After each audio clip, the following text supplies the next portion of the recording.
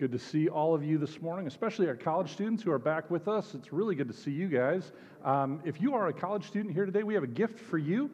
There are some brown bags on the back table over there. If they run out, we have lots more up here on this table over here. So if you are a college student today, please take one of those with you on your way out. It's just a welcome back to campus, help beat the winter blues kind of gift for you. So please grab one of those. We would love for you to do that. This is my first time preaching in like 7 or 8 weeks, so let's see how this goes. Shake off the rust a little bit. I want to talk about good news this morning, which that phrase in and of itself is nearly an oxymoron today, right? Good news. Seems like every piece of news that we have is not good. But good news is something we talk about in the church quite a lot, and I want to ask you this morning, what good news might be to you. Maybe it's something very, very deep, very spiritual. Maybe something that's very, very surfacey, a little shallow, maybe even a little silly. University of Michigan football won the national championship. I think that's good news. We might be the only people in this room, Marty. So let me ask you, what is something that you think is a piece of good news? Sorry, what was that, Meg? The sun is out. It's not warm, but the sun is out. It's snowing. My friend Fred is here. My friend is here. Divine healing. Anybody else? What's a piece of good news? Well, the good news is that God can take bad things and turn them all beautiful. Scripture tells us that. God can take bad things and turn them good. Allie, what was yours? I missed it. Getting to sleep in. Anytime I can do that, that is good news. We all have good news. Some of those good news are little flashes in the day of something good that happens. Some of them are deep things that we hold on to and we carry with us. We want to begin this year talking about good news, especially in the Gospel of Mark. Mark features very, very heavily in the liturgical readings for this year, in the lectionary readings that we sometimes base our sermons around. So you're going to see Mark pop up quite a bit throughout 2024. And we're going to spend from now until the beginning of Lent, the next 5 weeks, I think, in the Gospel of Mark, specifically in Mark chapter 1.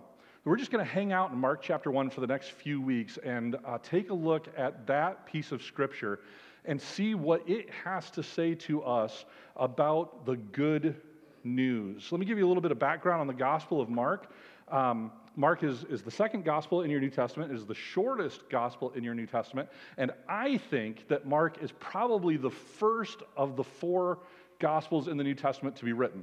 Marty and I disagree on this. Marty thinks Matthew is first. Just because it comes first in the New Testament does not mean it was written first, okay?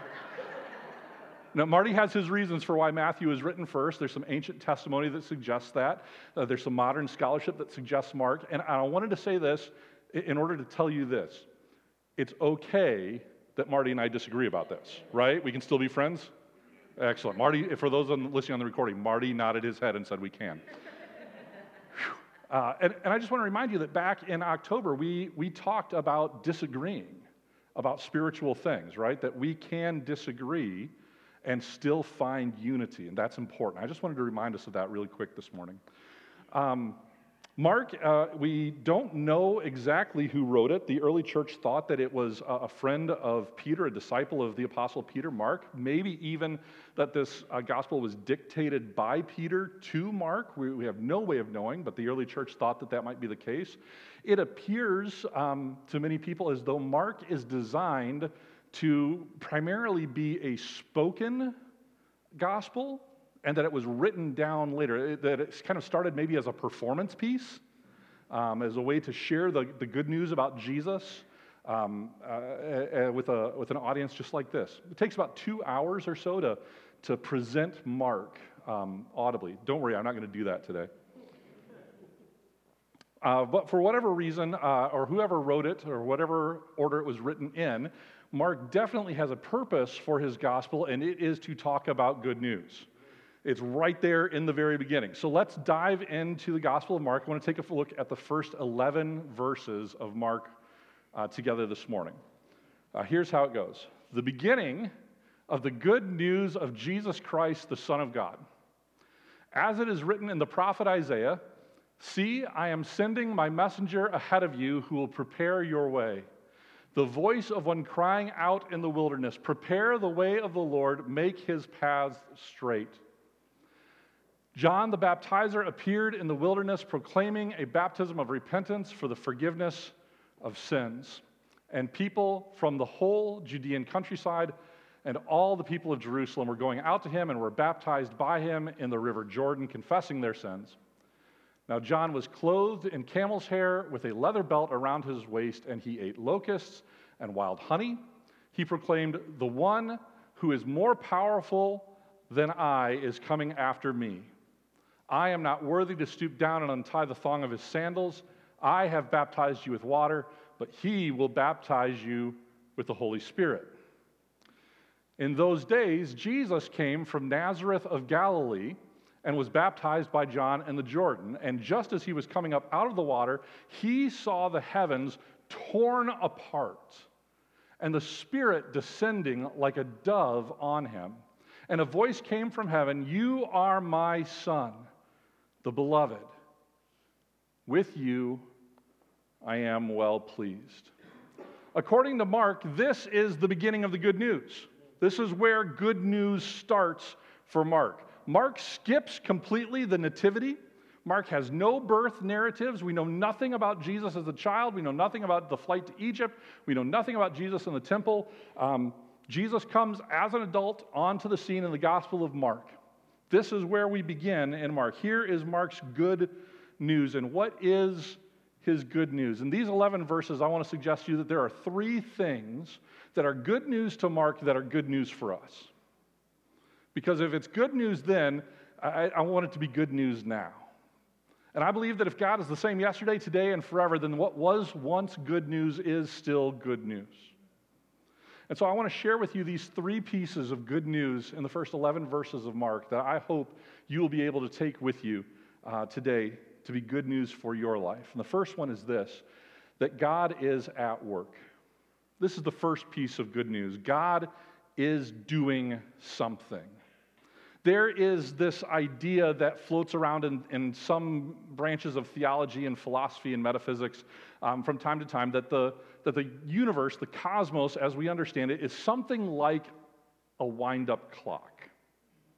And that God in the creation wound the universe and then set it on his cosmic mantle and then left to go do something else. I don't know what he's doing, but that's the way that the theory goes. That God essentially set the universe in order, let it start, and it's been running since creation with God not really paying all that much attention to it. I reject that. I reject a God that is far away from us.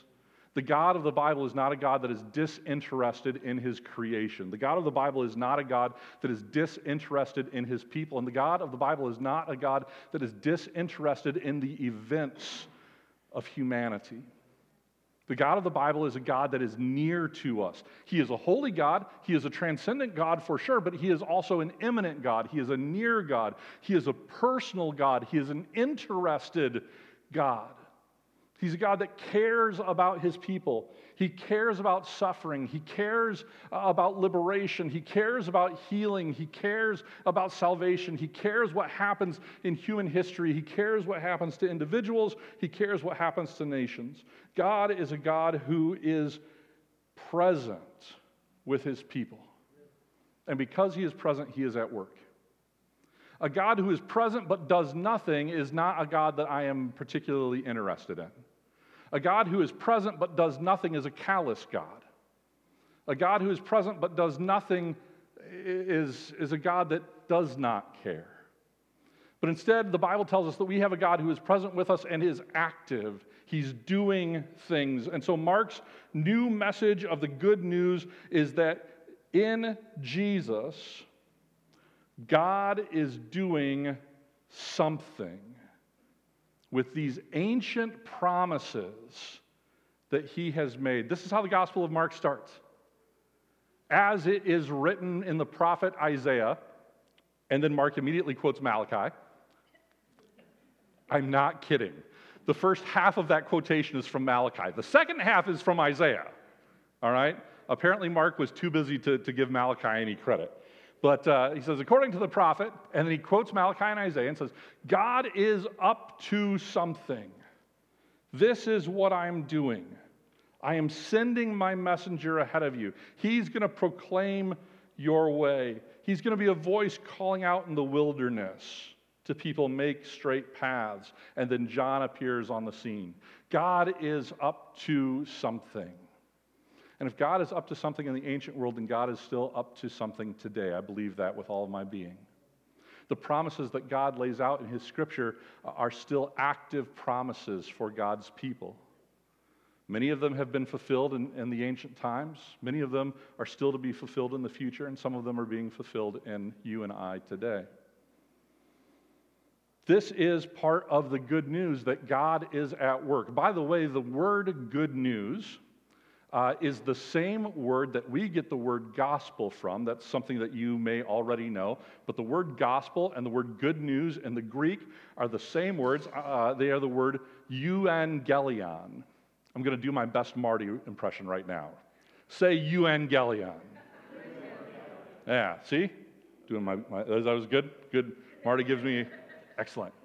Euangelion is the word for good news or gospel. It's a fairly common word in Greek and in the Roman culture of this day, and it has a fairly specific meaning when it's used. Most people in the day of Jesus, when they heard euangelion, would know that this word, this good news, is about what Caesar is doing. Not what God is doing, but what Caesar is doing. And so there would be these people, they would go out into the world. They were called preachers, by the way. They were the preachers of the empire. And they would proclaim, they'd get up in the town square and they'd say, euangelion. Oh, Caesar's up to something. Caesar is doing something. What's Caesar doing this time? And the euangelion, the good news of Caesar, could be, we've conquered another people. Or it's time for the annual games. Or your taxes are going up. Because anything that came from Caesar, by the way, is good news. Doesn't matter if you think it's good news. If it came from Caesar, it's good. And so anytime Caesar had a pronouncement to make, the empire would send out good news. The ancient world also understood that good news could sometimes not just be from Caesar, but about Caesar. The imperial cult was established to worship Caesar as the son of a god. And so periodically the Roman preachers would go out and say, euangelion, good news, Caesar is the son of God and it's time to worship him. And so this is how the ancient world understood this idea of good news. And here comes Mark and he says, good news about something else. This good news is not about Caesar. This good news is not about your taxes going up. This good news is not about another war. This is the good news about God. This is the good news that God, the ancient God who created the heavens and the earth, the God of Israel, the God of the Scriptures, is a God who is still at work and He's keeping His promises. Good news. God is with us. Good news, God is among us. Good news, God is doing something. And that's still good news for us. Good news, God is doing something. What in particular is He doing? Well, this is the second piece of good news in Mark chapter 1, the first 11 verses. Not just that God is doing something, but that something is that God is drawing near to you and to me. Good news. God is drawing near to His people, and we can draw near to God. Good news. That is good news, that we can have a relationship with the God who made us. We can have a relationship with the King of the cosmos. Good news, you can come near to God. John proclaims a way back to God. He comes and proclaims baptism for the forgiveness of sins. That thing that was separating us from God, that thing that was keeping us from God, our own brokenness, can be wiped out and repaired. The thing that was damaging the relationship, the thing that was pushing us away from God can be taken care of and mended. We can draw near to God. The Gospel of Mark says that this message that you could draw near to God, this good news that you could come near to God, you could be baptized and have your sins forgiven, found wide acceptance. People from all of the Judean countryside and all of Jerusalem were coming out to see John and to be baptized in the Jordan River. Lots of people resonated with this idea of good news that they could come near to God. I think that that's still good news today. I think that's still a message that will resonate with people. That there is a God who loves them and you can come near to him. I think that's a piece of good news that we need to carry with us, that we can draw near to God because God loves us. And then Mark's gospel shifts and says that in those days, as John was proclaiming that, Jesus appears. And here's our third piece of good news. That not only can we draw near to God, and not only is God drawing near to us, but God has come to be with his people. God has come to be with his people. Jesus appears and he too is baptized. The other Gospels that record this activity, the other Gospels that record the baptism of Jesus, go out of their way to tell us why Jesus is baptized, and it's for a different reason than what John is telling everybody else. John says, be baptized for the forgiveness of your sins, and this is a baptism of repentance. In the other Gospels, Jesus comes and John says, I don't need to baptize you. And Jesus says, no, we need to do this for the fulfillment of all righteousness. That information is missing in Mark. I don't know why. But for some reason, in the Gospel of Mark, if Mark is the only Gospel that you have, Jesus comes and he too desires baptism. He desires a close relationship with the Father, just as we do.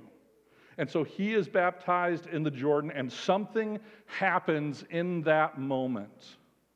Something amazing and unprecedented happens in that moment. Mark uses the words in Greek, torn asunder, that the cosmos is divided.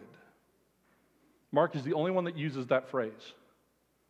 And it's such an amazing phrase that all of reality is split open for a moment. And in that moment, the Spirit of God enters into the picture, right? He saw the heavens torn apart, and the Spirit descended, and the voice of God speaks. You are my Son, the beloved. With you I am well pleased. Here is this final piece of good news. There is nothing separating us from God anymore.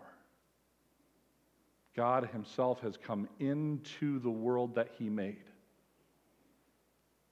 He has split open the thing that separates his world from our world, his plane of existence from our plane of existence, and he has stepped into it.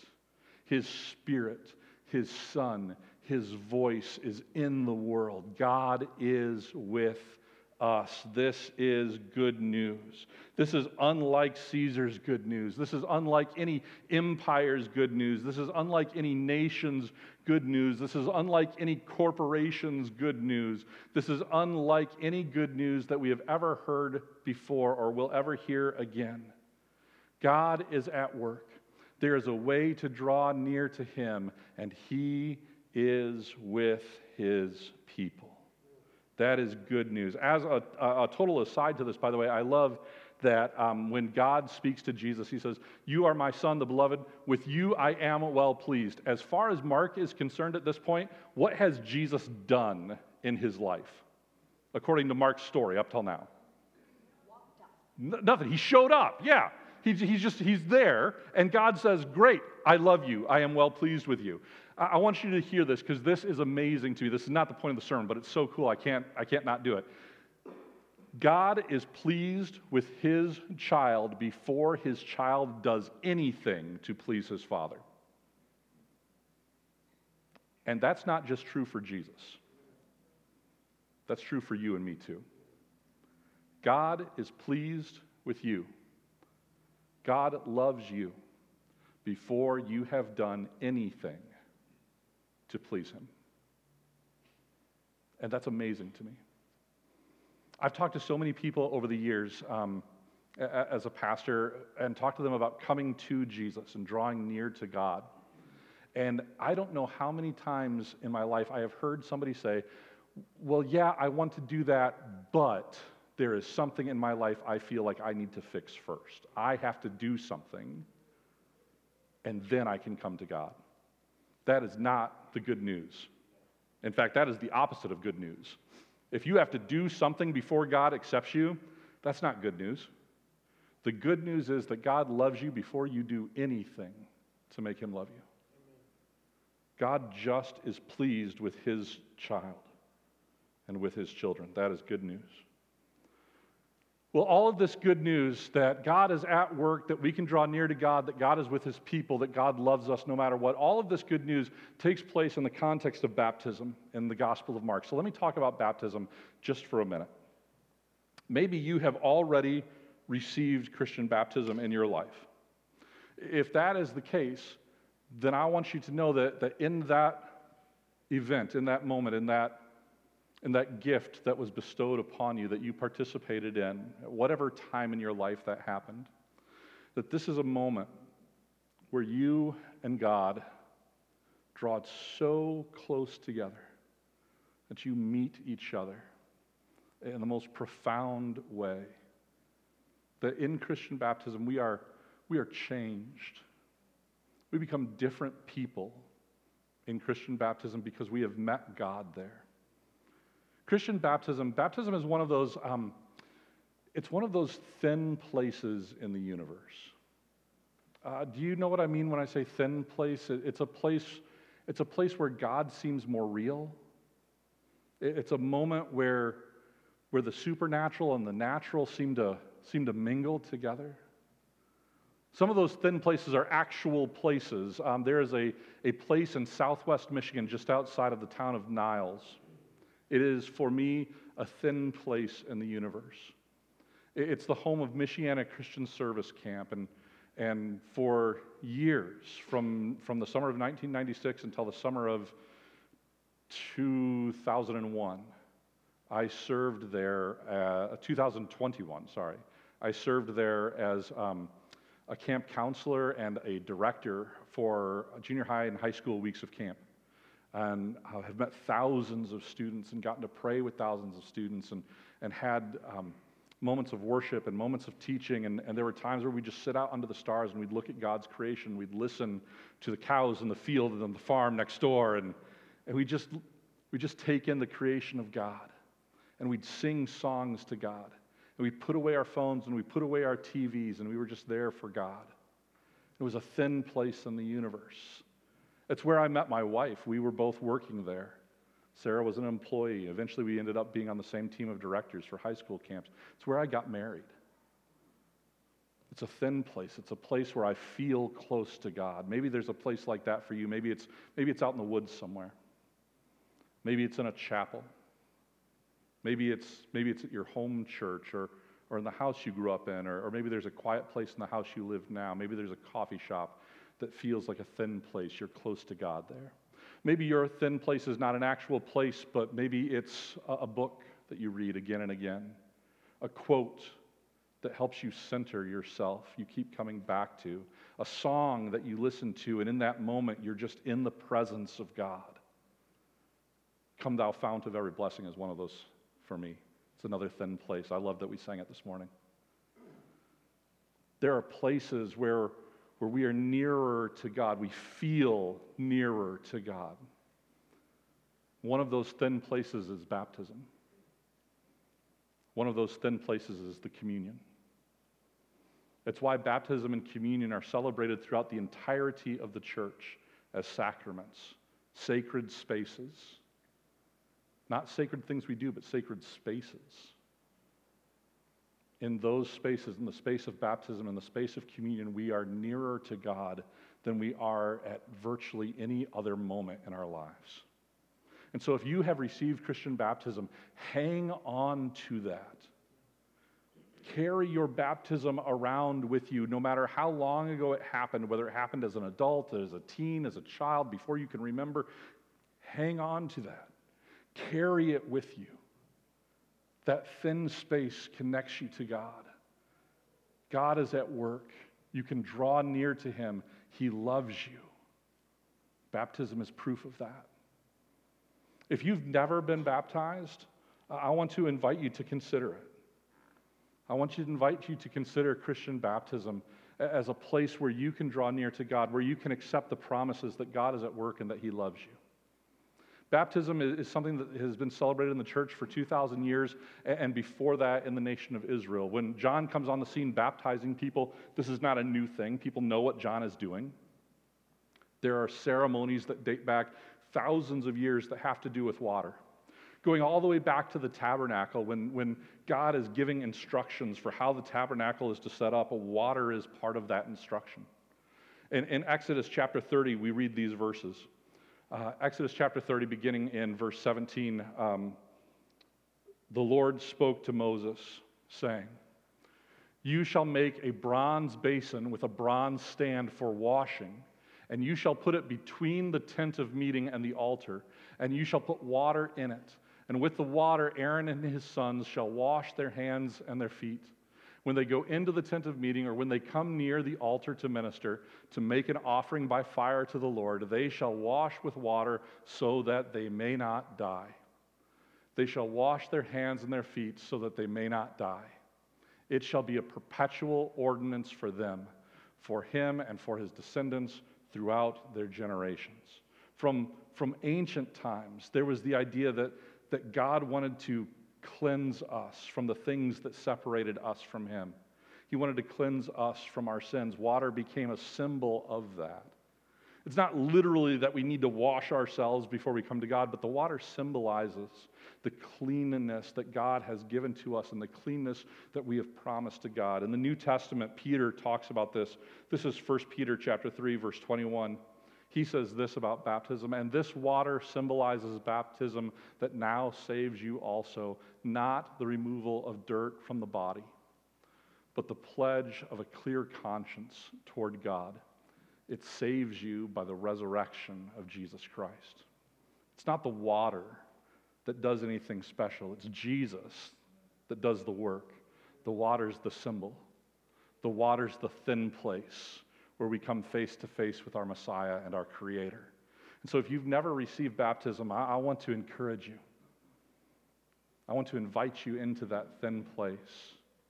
I want you to know and be able to carry with you throughout the rest of your lives the good news that God is at work and that you can draw near to him and that he is with you and loves you no matter what. I want you to be able to hold on to that promise with every single thing inside of you.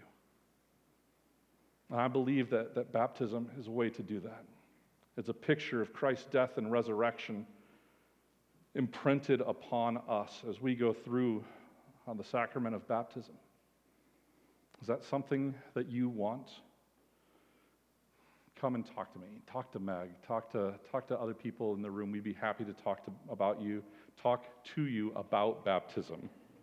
Don't want to talk about you. We want to talk to you about baptism. Told you, it's been 8 weeks since I preached. Baptism is this wonderful thing. It's a way to become a participant in that good news about Jesus. Our world is filled with a lot of news. A lot of things that claim to be news that are not. A lot of things that tell us that they're newsworthy. I feel like I see the words breaking news on a near hourly basis in my world. I don't think everything can be breaking news. Our world's filled with so much news, and very, very little of it, honestly, is good.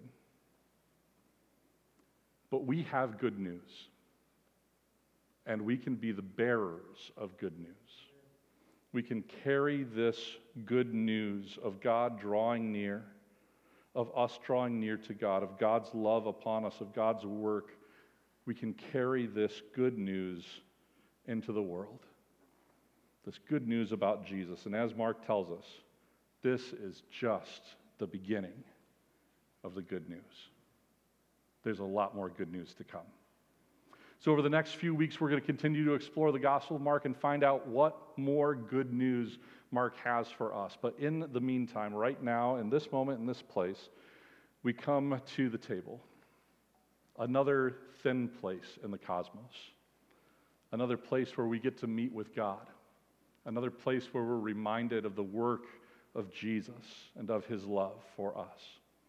We're reminded of his death and his resurrection. This table is good news. And every time we come to it, we participate in it again. We take that good news of Jesus into ourselves to make us ready to be good news out into the world. So in just a minute, you'll have an opportunity to come to the table and take bread and to take juice. There's gluten-free bread here if you need it. And take those things back to your seat. And when everybody has had a chance to come to the table, we'll take those things in unison. Before we do, it is our habit as a church to come to a moment of confession, to remind us that we are not as we ought to be. We are still works in progress. That even though we are drawing near to God and God is drawing near to us, there is still work that needs to be done on us and in us. And so as we come to the table and we hear the invitation of Christ to his table, it's not my table, it's not the church's table, this is Jesus' table. And as we hear his invitation to come to his table, to take the bread and the juice and to remember him, we come and we confess that we need Jesus. So if you are willing, would you please join me standing, whether in body or in spirit, and say with me this confession of the church from ancient times, handed down to us today.